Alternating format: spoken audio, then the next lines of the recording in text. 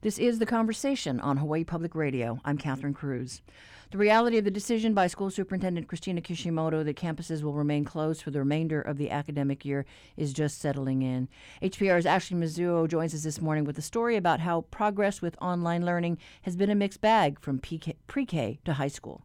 Well, as we know now, there's going to be no formal graduation ceremony, and pretty much third quarter grades are the last, letter grades that are going in for pretty much everyone. For each individual level of schooling, so preschool, elementary, and high school, they're all kind of dealing with their own issues, but the overall sentiment is that they're under no illusion that distance learning is going to be able to provide the same level of education that they were getting before they went to distance learning. So I spoke with Stephen Barnett from the National Institute of Early Education Research, and he was telling me that there's a very big difference between, that's for preschools, and he said that there's a very big difference between teaching children how to learn versus building off of that learning foundation, and that is going to take a lot of time from parents to keep children engaged in the distance learning, and he understands that that's probably not going to be possible for all parents or caregivers for these children. They're pretty much concerned on the preschool realm of how much preschool students are losing when they're missing out on these social interactions with other kids and then teachers, and they just said pretty much kindergartens next year just going to have to be prepared for far less prepared students than they usually are receiving.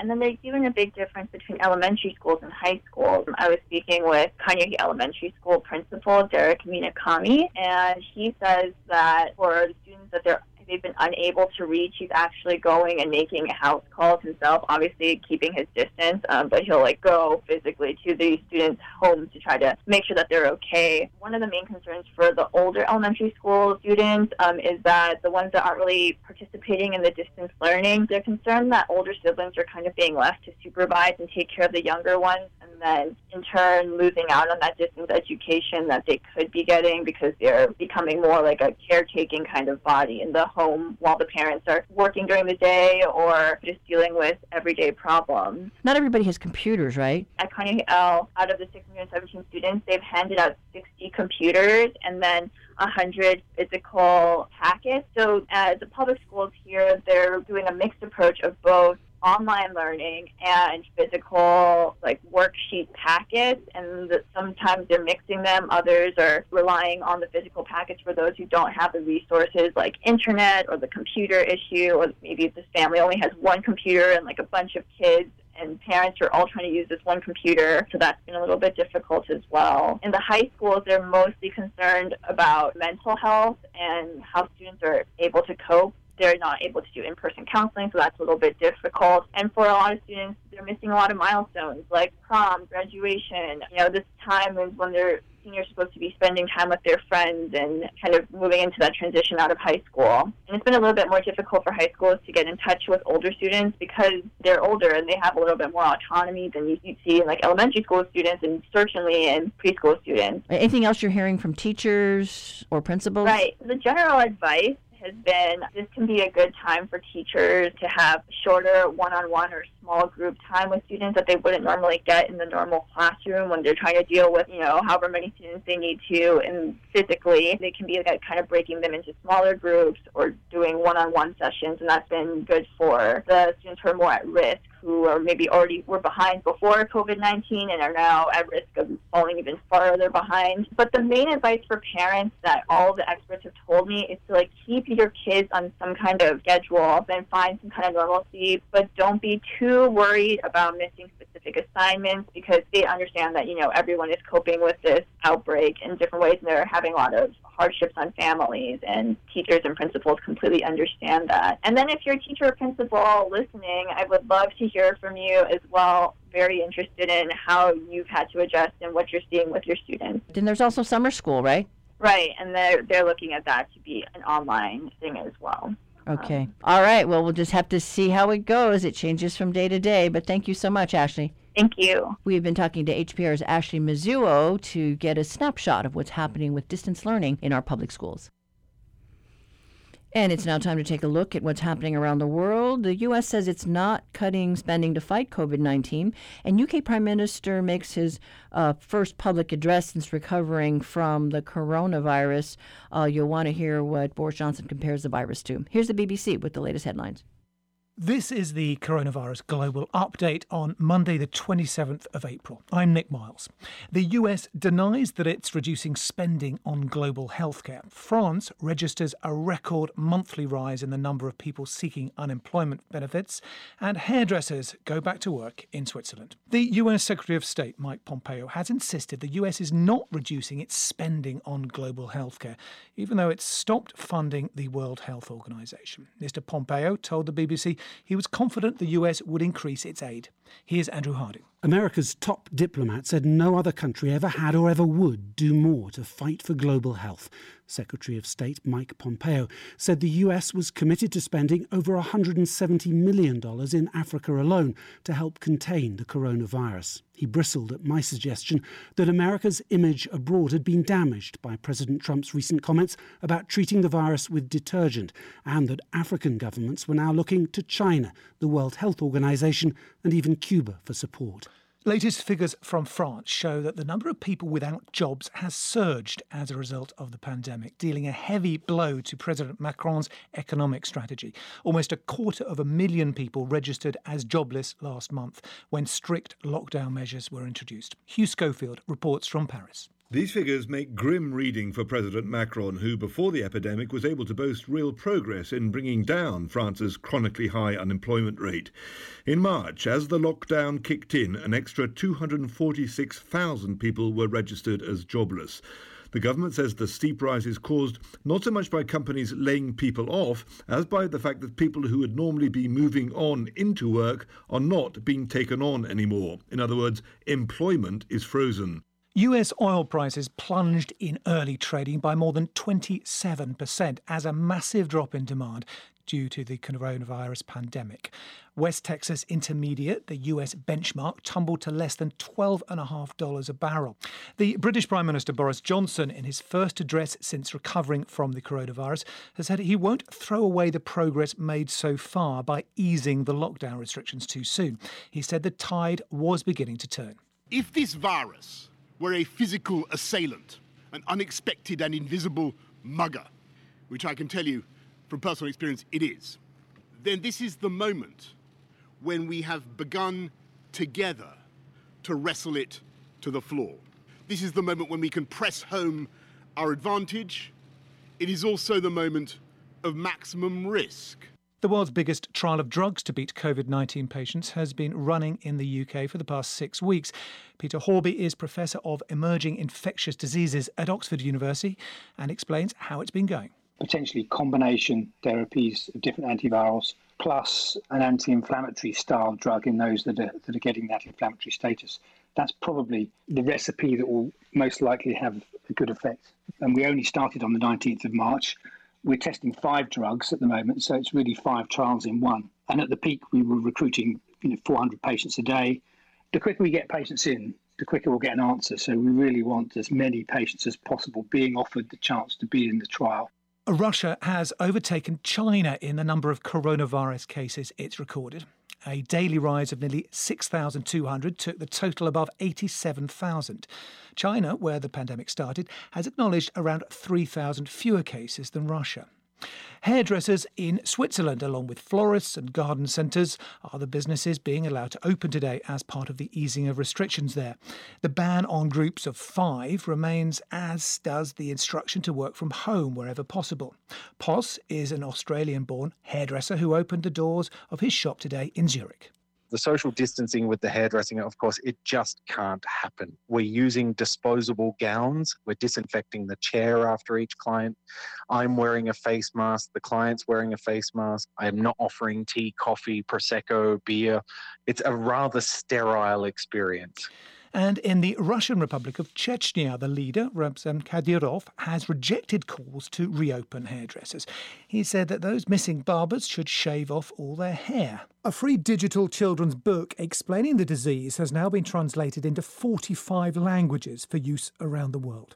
Coronavirus, a book for children, is illustrated by the Gruffalo artist Axel Scheffler. I don't feel I'm very good at drawing real people in the real world, but I'm not a nurse or a doctor or anything. So as an illustrator, this is something I could do, and I feel proud that I've done it and that it had this response. The book has already been downloaded 1 million times.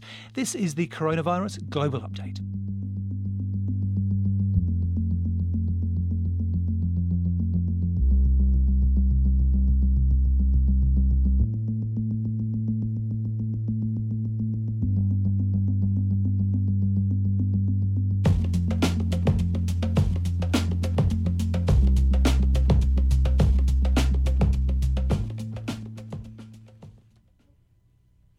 today's Backyard Quiz, we look at former pop singer and current educator Glenn Medeiros.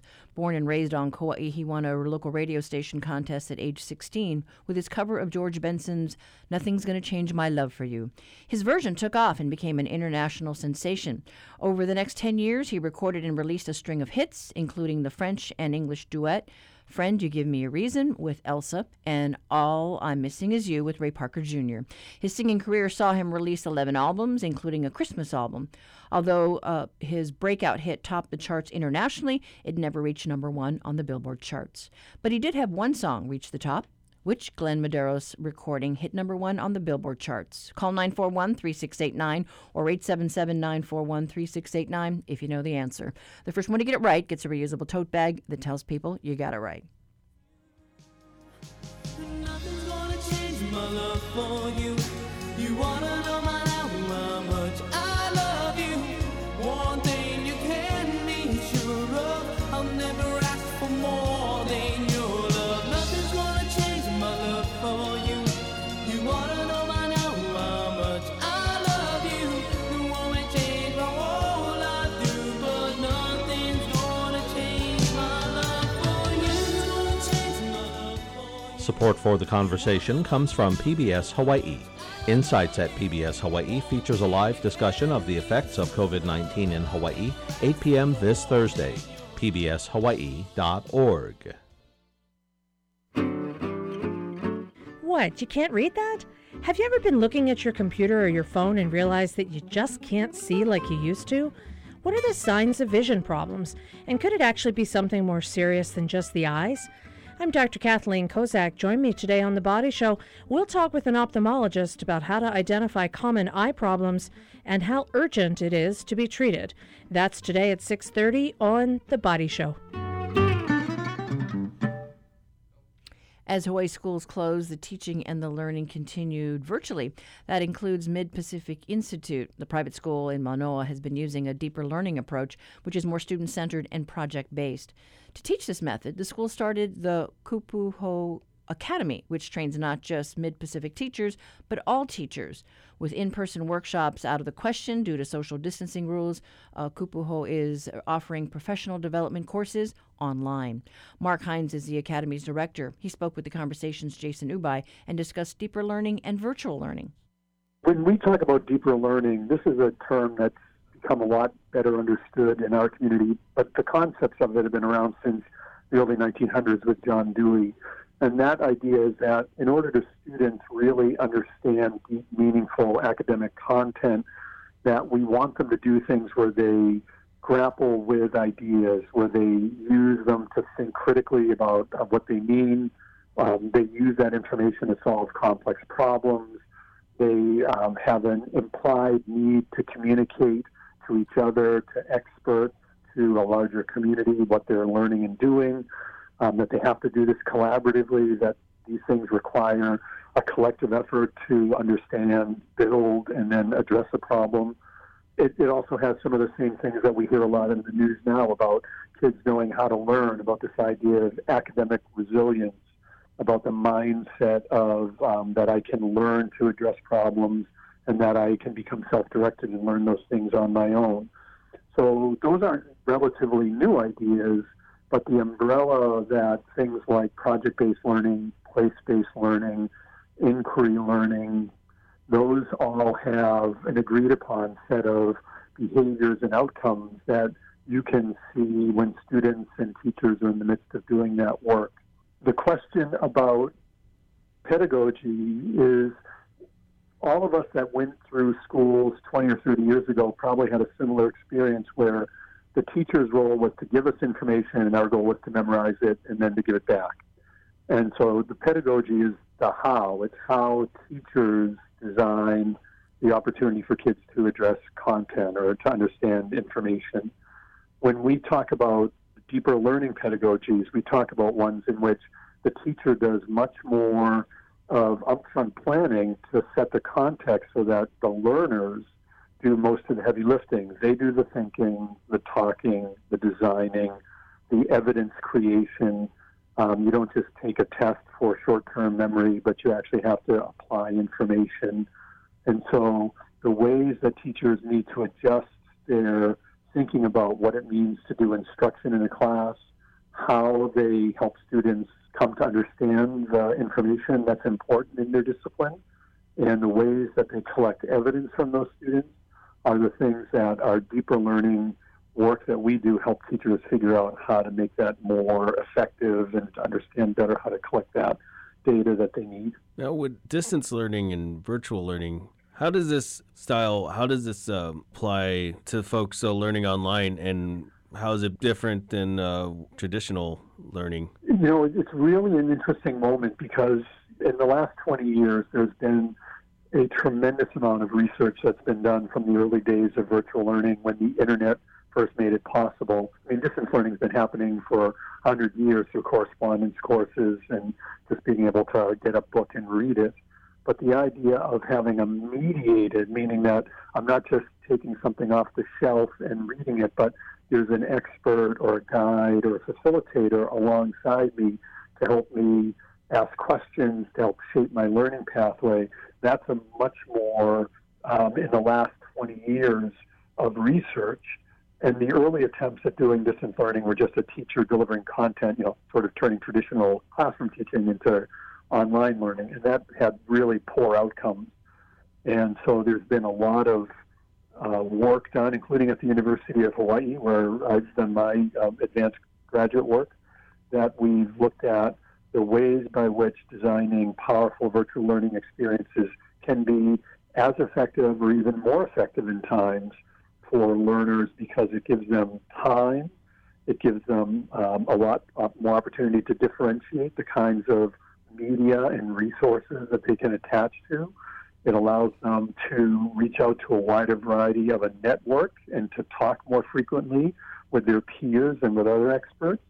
And as a result, when an instructor designs a virtual environment so that it leverages the things that make virtual learning powerful, learning can be more effective than in face-to-face environments just because of the ability for it to be more personalized. And one of the surprising things about this is in schools, we tend to favor one kind of learner who learns at a certain pace and at least in traditional learning, receives information didactically. Teacher says something, student responds. Teacher says something, student responds.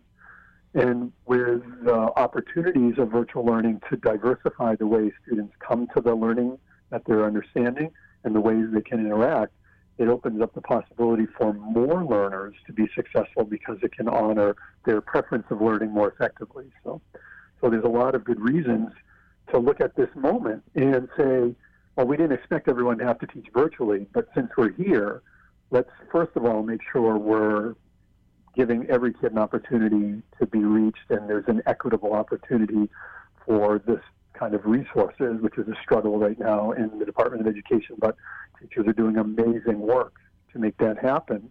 And then let's make sure teachers are getting the opportunities to understand how to best work with students in this environment so that their students can benefit from all this incredible research that's been done in the last 20 years about what works in virtual environments. Do you think more schools will start going to this online learning and not just at the college level? I mean, how young does this type of learning, what's the grade level that you think this would be appropriate for? We already know, looking towards the fall, that it is not a strong likelihood that we can go back to the old normal, where we expect schools to be open all the time, where kids can interact freely, at least for the foreseeable future, given the concerns around spread of disease and the closeness and proximity of a school environment, 1,000, adolescents with, 200 adults all packed into a few thousand square feet is just a prescription that we don't want to see happen until we're sure that we can control for, those kind of opportunities where the disease spreads. So I think a lot of folks are looking at what the fall would need to look like, and that means probably using more virtual tools by necessity, being prepared for maybe having a week away from school while an incident is followed up and a contact trace is done. And so I think there's going to be, for all schools, a necessity to have a more thought-out plan for how do teachers make sure that the work they're designing isn't just contingent on seeing kids face-to-face 3, 4, 5 days a week. But also, if we don't see them every day, or maybe we don't see them for an extended time, so I think we are going to need to plan for a more broad adoption of these practices. And it won't be an either or, like we can either do it or we can't. It'll be a yes and. Yes, we are still valuing the importance of meeting as a community, and we're building in strong, pedagogical structures and assessment practices that provide us to both have students learn and show evidence of learning using virtual tools. So I think that's just, it looks like the most likely scenario for schools at a minimum to have to address, if not to be ready by August 2020. The age level is a really interesting one because at Mid-Pacific even, we've got right now, pre-K 3-year-olds all the way through, 18-year-olds on our campus.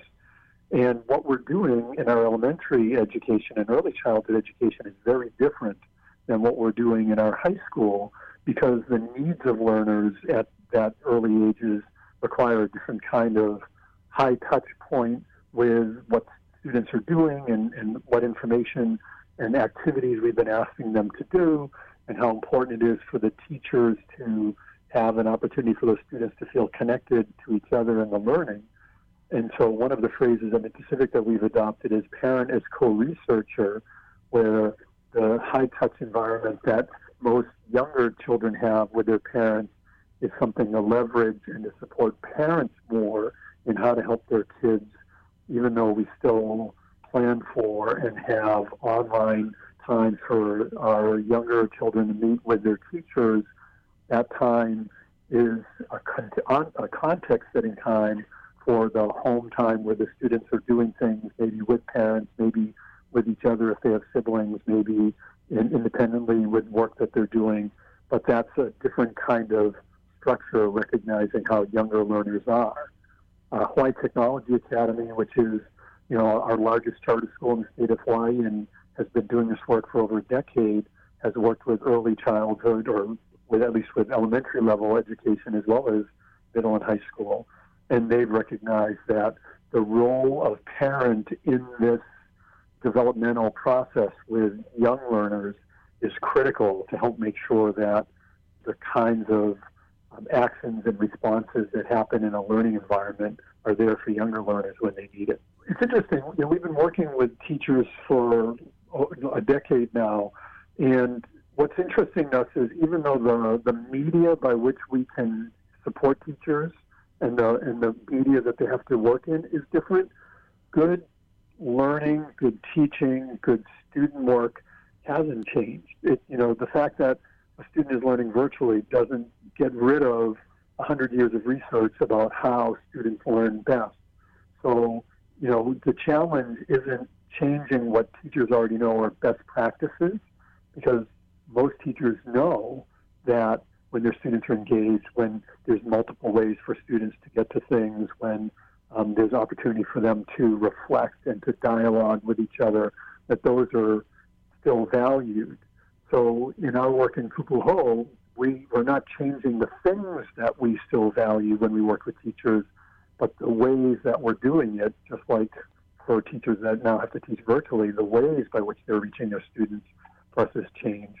So we've turned those into virtual opportunities to connect our community together and give them a place to talk and learn from each other, and to have some additional tools to add to their tool belt so they feel better prepared to work in their new virtual environments that they have to work in for at least the next few months and maybe beyond. So I think it's interesting. The thing that hasn't changed is the importance of really well thought out learning experiences.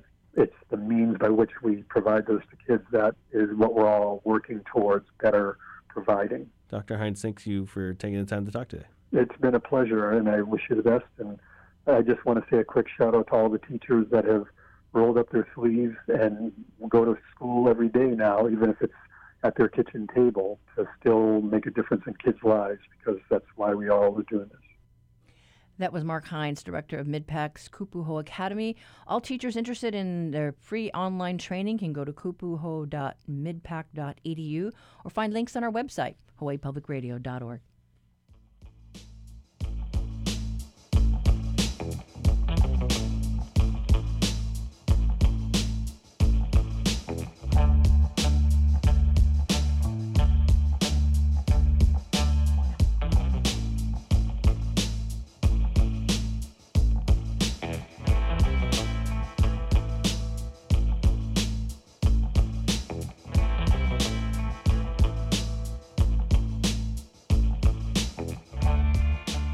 Support for Hawaii Public Radio comes from Sutter Health Kahi Mohala, serving families, children, and adolescents with behavioral health services since 1983, dedicated to providing treatment for healing and hope. Sutter Health Kahi Mohala. Spend time in the gardens of Spain with the Hawaii Symphony Orchestra under the baton of Joel Revson with piano virtuoso Joyce Yang. The program includes Ginastera's Danzas Argentinas, Bizet's Carmen, and Strauss's Don Juan. Tuesday at 8 p.m. on HPR2, your home for classical music. Sponsored by Mid-Pacific Institute.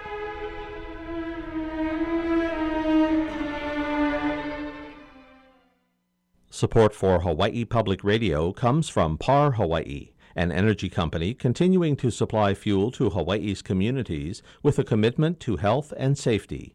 parhawaii.com. Honolulu Civil Beach Reality Check gives us some insight into the drive-through COVID testing that's underway across the state. Editor Chad Blair joins us to talk about that this morning. Hi there, Chad. Good morning, Catherine. Happy Monday. You ready for another week? Yeah, every day just kind of runs together, my friend. But yes, I'm ready. Okay. Well, today you've got a story, I think, by Brittany Light, right? Yes. What she did is she and a photographer went out in the field to follow Dr. Scott Miskovich, the private MD who's been working with lots of healthcare workers, some of them working as volunteers, to test people in the community that want to be tested. And so far, they could do it as fast as 700 tests in just 4 hours. Brittany says the estimate is that all told, they've done about 10,000 of these tests for coronavirus. That's roughly 1/3 of all the ones that have been done in the state, primarily here on Oahu, but also the Big Island and Maui and Molokai. It is really amazing because this is the private sector that just is stepping up. Yeah. Now, what Miskovich did early on in January when he saw the reports that were coming out of China, out of Wuhan, he thought Hawaii would be at high risk because it's an island state, because of its proximity to Asia, because of its dependence on tourism. And so at that time, he began stockpiling things like masks and surgical gloves and whatnot. He did not believe the state or the U.S. as a whole would be at low risk. And, of course, we all know how that has now turned out. And so he felt it was his job as a citizen of Hawaii to help people out. And so his company works with the 2 private labs in the state to go out and offer these tests. The results come back in 1 to 3 days. People don't have to have any, requirements. All they have to do is show up at these drive-through clinics. It's free. There's no cost. You don't have to have a referral from a doctor. You don't even have to show proof of insurance.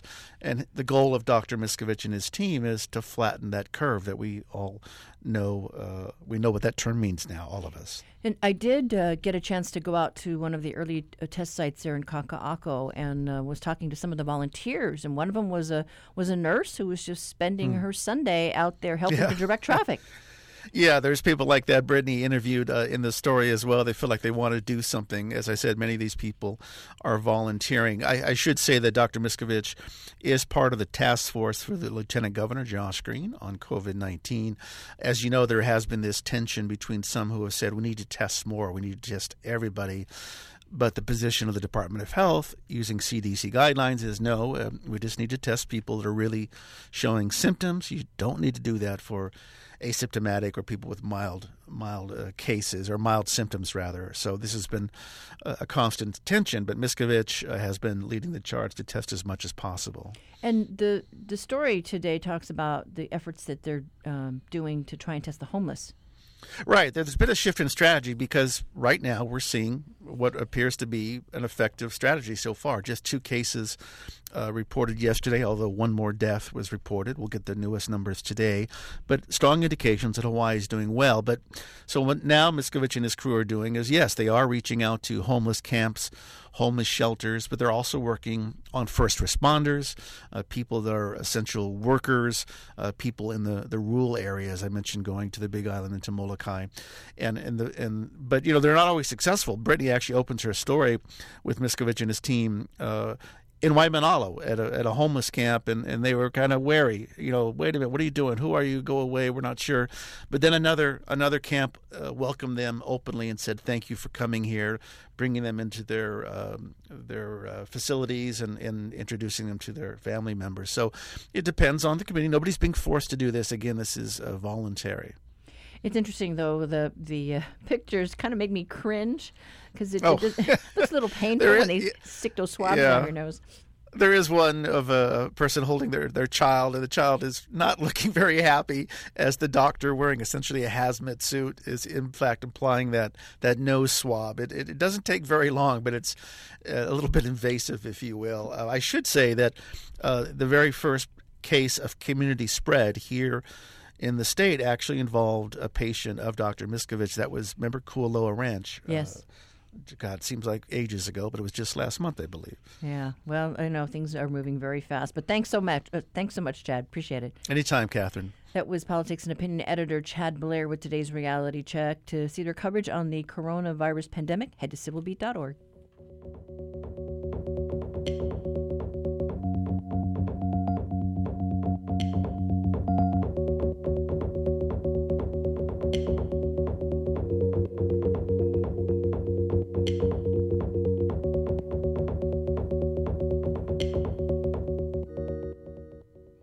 This is The Conversation on listener-supported Hawaii Public Radio. We now look to the stars and check in with astronomer Christopher Phillips and HPR's Dave Lawrence to celebrate the 30th birthday of an iconic feat of stargazing technology. Here's your Monday Stargazer.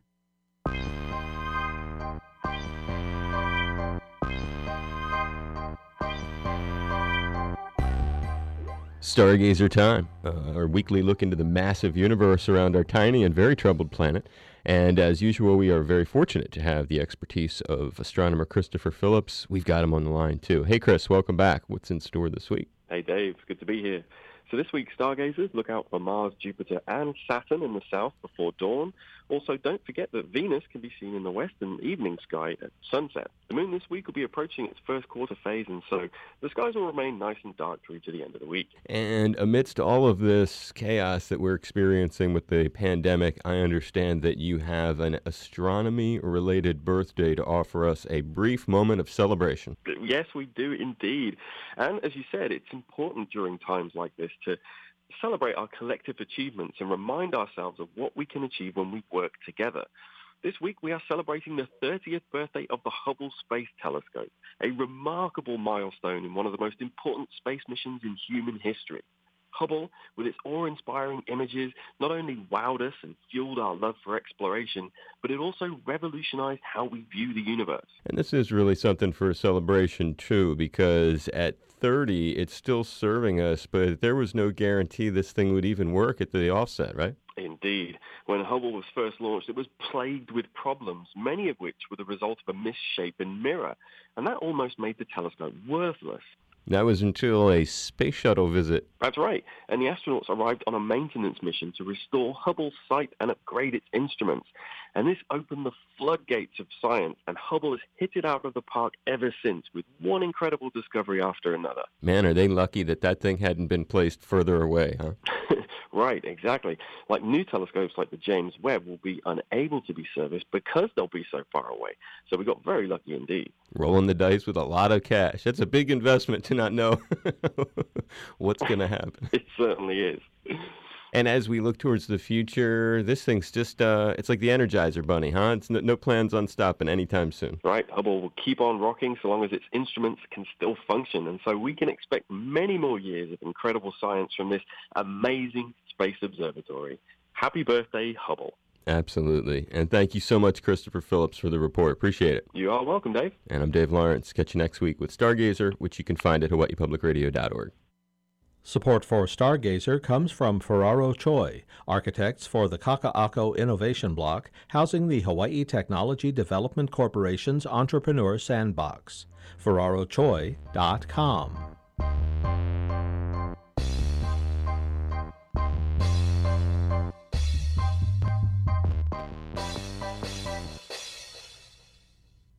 For today's Backyard Quiz, we're talking about an 80s pop star with Hawaii roots. Today, he is president of St. Louis School in Honolulu, where he first joined as principal in 2015. But Glenn Medeiros had a different career before his current students were even born. As a pop singer, he had a number of hits during the late 1980s and 90s, and he continued as a lyricist with over 200 songwriting credits to his name. His breakout hit was a cover of George Benson's Nothing's Gonna Change My Love for You. In 1986, a teenage Medeiros covered the song for a local radio station contest, and he won. He recorded it, and the hit song caught fire, eventually topping the UK charts in 1988. However, it only reached number 12 on the Billboard Hot 100 charts, one of his 7 to break the top 100. Only one of his songs reached number 1, his duet with Bobby Brown, She Ain't Worth It. That's today's quiz. If you have an idea for one, please send it to talkback@hawaiipublicradio.org.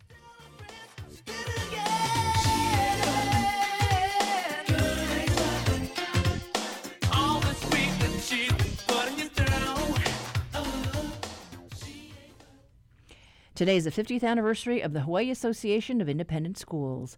To celebrate the occasion, the Organization for Private Schools put together a book about its history. It was released in January. That's also when we had the authors and longtime HAIS leaders in the studio to talk about private schools in Hawaii.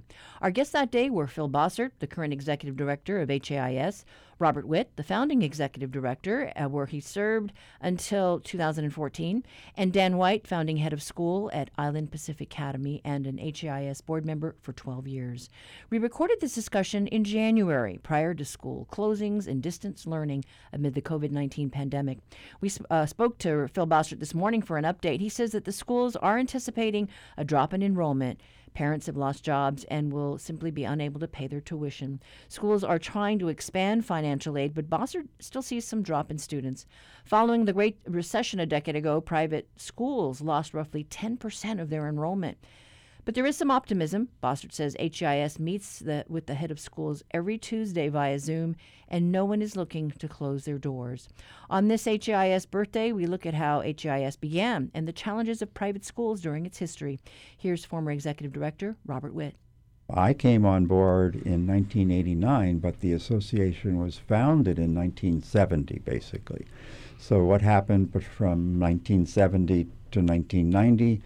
20 years. And so we looked very carefully at the founding fathers of HAIS. And then there was a second group of founders, if you will, in the 70s and 80s. And the names of these people will be familiar to some of your listeners. There was Joe Pinchon at La Pietra, Rod McPhee from Punahou, David Kuhn from Iolani, and then Jack Darville from Kamehameha Schools.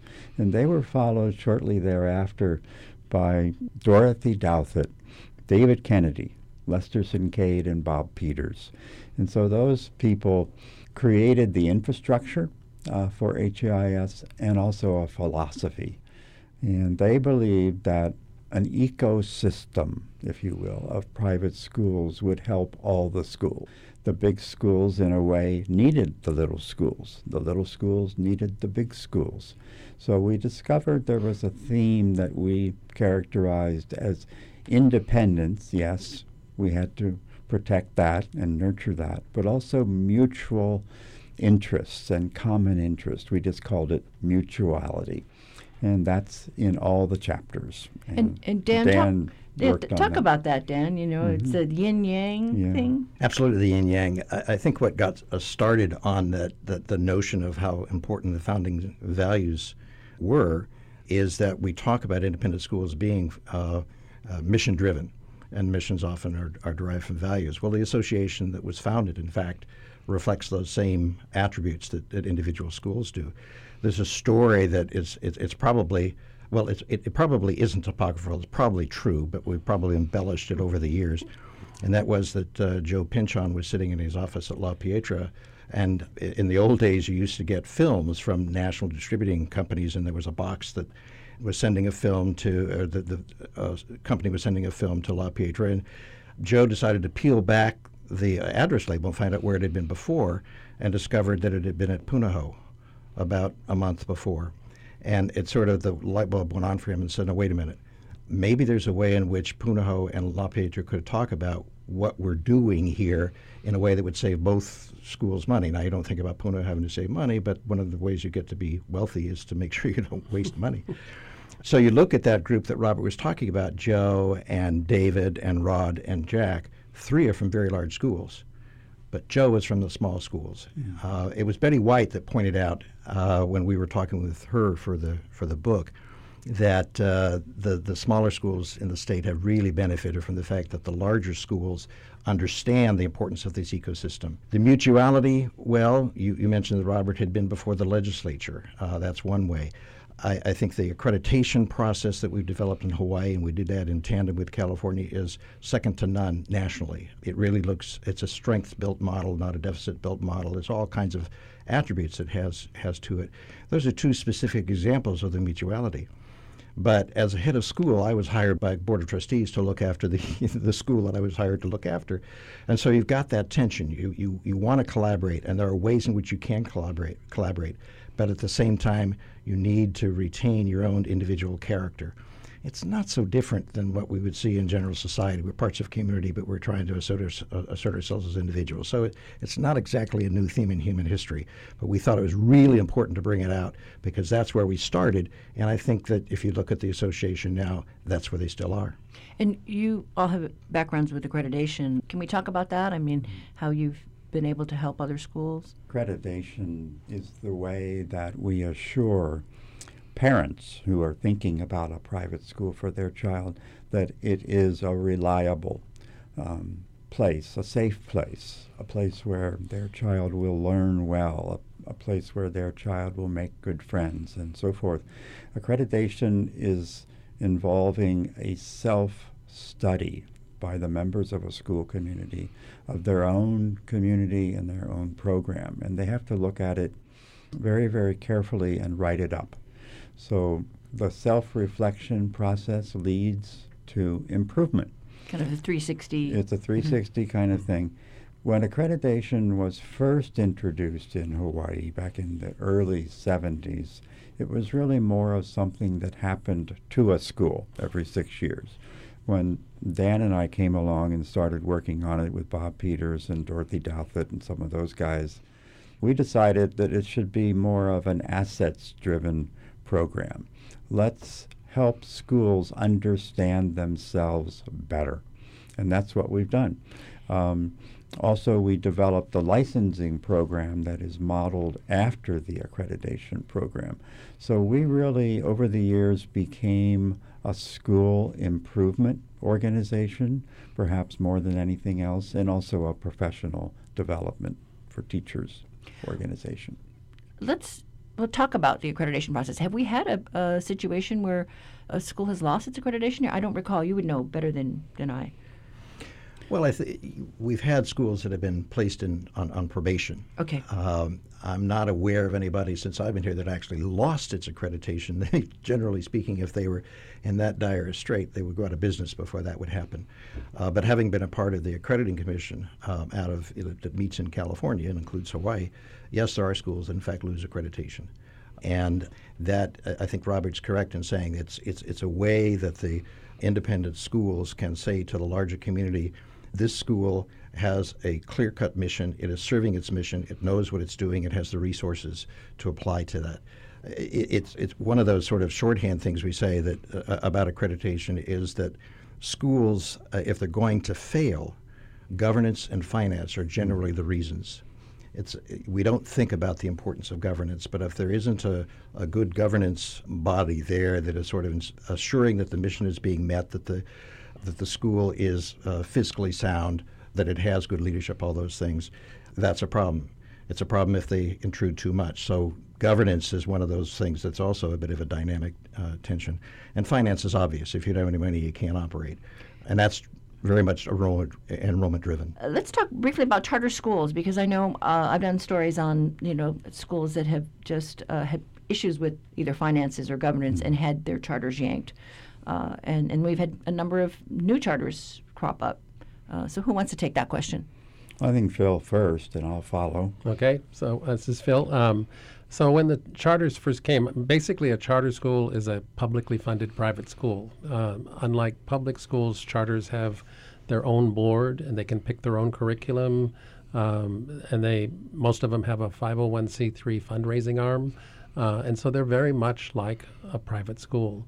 And I think a lot of people thought when the charter schools started, they were going to take all the private school students away, but that was not the case. And most of the charters have drawn their students from the public schools, and most of the charters, or many of the charters, have been started by public school teachers who want to do something new and different and innovative. And part of the founding idea for charter schools were they're called New Century charters, was for them to get out there, do innovative stuff, and it works, then it feeds back into the public schools, and that has been the case. I recall, I think, when Island Pacific Academy first started, I know we've had a changing of the guard with a lot of the other schools that have been around for a very long time. We've had the Punahou headmaster step down, or the president, I should say.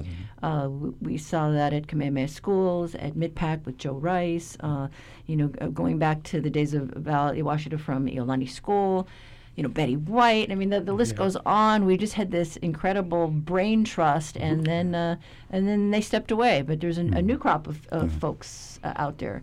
Yeah, Catherine, this is Dan. And actually, when I got involved in the book writing project with Phil, it was for really just that reason. It was my last meeting as a member of the HIS board, and I looked around the table and I realized when Betty and Jim left that the institutional history was gone. And so I never thought of a book. I thought, well, let's just write some stuff down here and make sure it's not lost, in much the same way that Robert was talking about. And Phil was the one that said, well, let's just make a book out of it.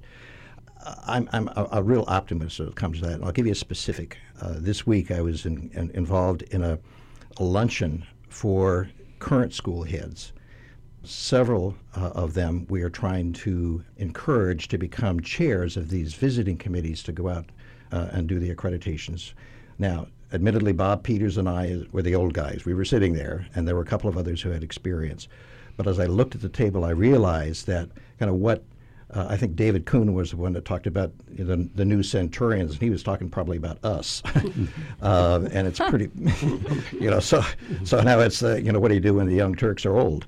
But it's really reassuring to see that these young people are coming along and taking the responsibility, very much buying into the ethos of the public purpose of private education, of the need for collaboration and mutuality through the schools of the future is an excellent example of schools coming together and sharing information in a professional development manner, and then extending that to the public school faculties as well. So this notion that, we're all in the business of educating all of Hawaii's children is alive and well with those young people around the table. Now, I recall with David Kuhn, I recall when Iolani opened their doors to girls, and that was a big deal. And then we saw that with St. Francis, Sister Joan of Arc, and we saw St. Francis close down, and that was, I think, kind of traumatic for the community. But let's talk about that, about those trends, where it's single-sex education, and then you've had also schools that either added, let's say, higher grades, or schools that were middle and then going down to elementary. That's true. This is Phil. So over the years, we have seen some of the single-sex schools become dual-sex schools, dual gender, and partly to deal with enrollment issues, but also to give different opportunities perhaps to the kids growing up. We've seen just this year, Honolulu Waldorf decided to close its high school and consolidate back to a single campus. So there's various reasons, as Dan mentioned. It could be financial reasons, and it could be enrollment reasons and competition. There was a significant expansion in the number of private schools in the 1990s when the population in Hawaii of school-aged children jumped by almost 75,000.